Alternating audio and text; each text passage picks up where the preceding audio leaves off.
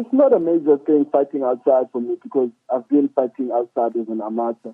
So obviously it's the first time as a pro going outside. It's really a first time. But as I said, Germany is like my second home. So it's not a major thing for me going outside.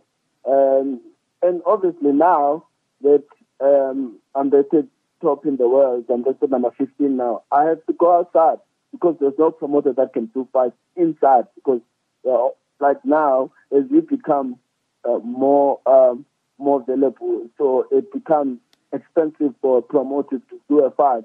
Look at Thulani. Thulani has to go outside and hunt for titles because it's difficult. There's the fact that opponent is expensive and exciting in fees. So it's not a major thing. It's something that I want to do. Obviously, I have to go outside and hunt. So I have to do that. It's something that I have to do. And it's not a major thing, as I said. I've been fighting as an amateur outside. So it's not really a factor for me.